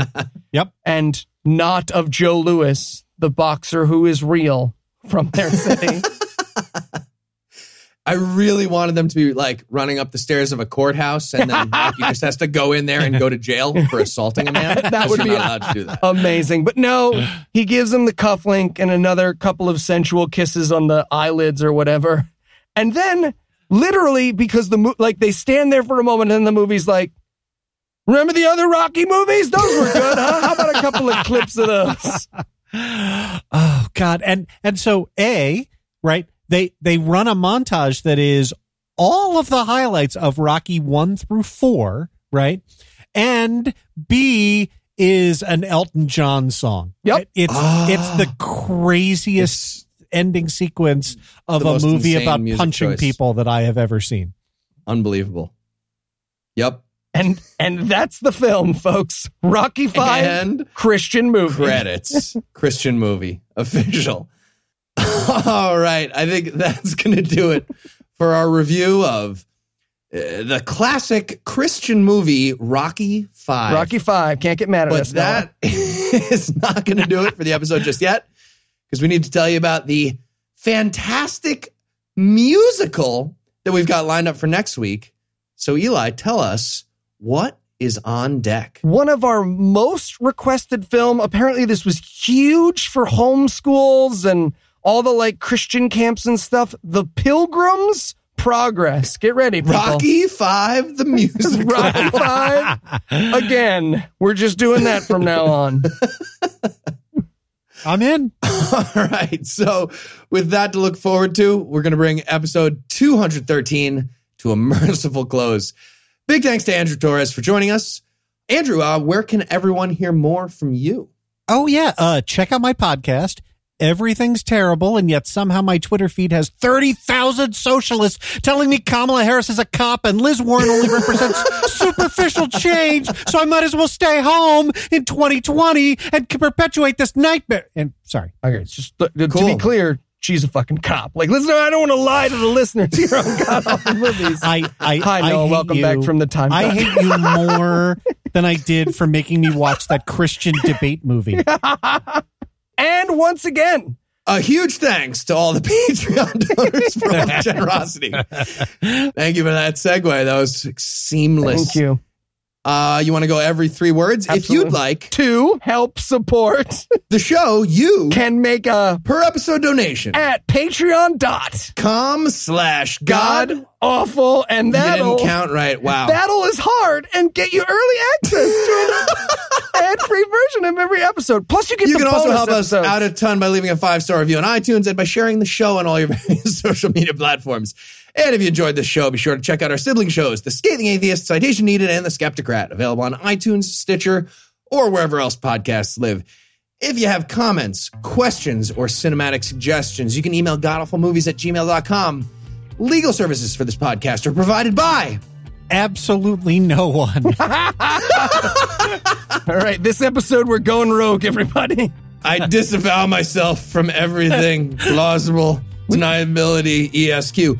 Our theme song was written and performed by Ryan Slotnick of Evil Giraffes on Mars. All other music was written and performed by our audio engineer, Morgan Clark, and was used with permission. Thanks again for giving us a chunk of your life this week. For Andrew Torres and Eli Bosnick, I'm Heath Enright, promising to work hard to earn another chunk next week. Until then, we'll leave you with the Animal House close. Tommy Gunn displayed the level-headed temperament and personal loyalty that made him perfect to become Donald Trump's next national security advisor. Rocky 9 in Rascal Scooters is going to be amazing. Teenage Eli loved this movie and watched it 3 or 4 times a month as a child, and it just explains a ton. I didn't hear no that.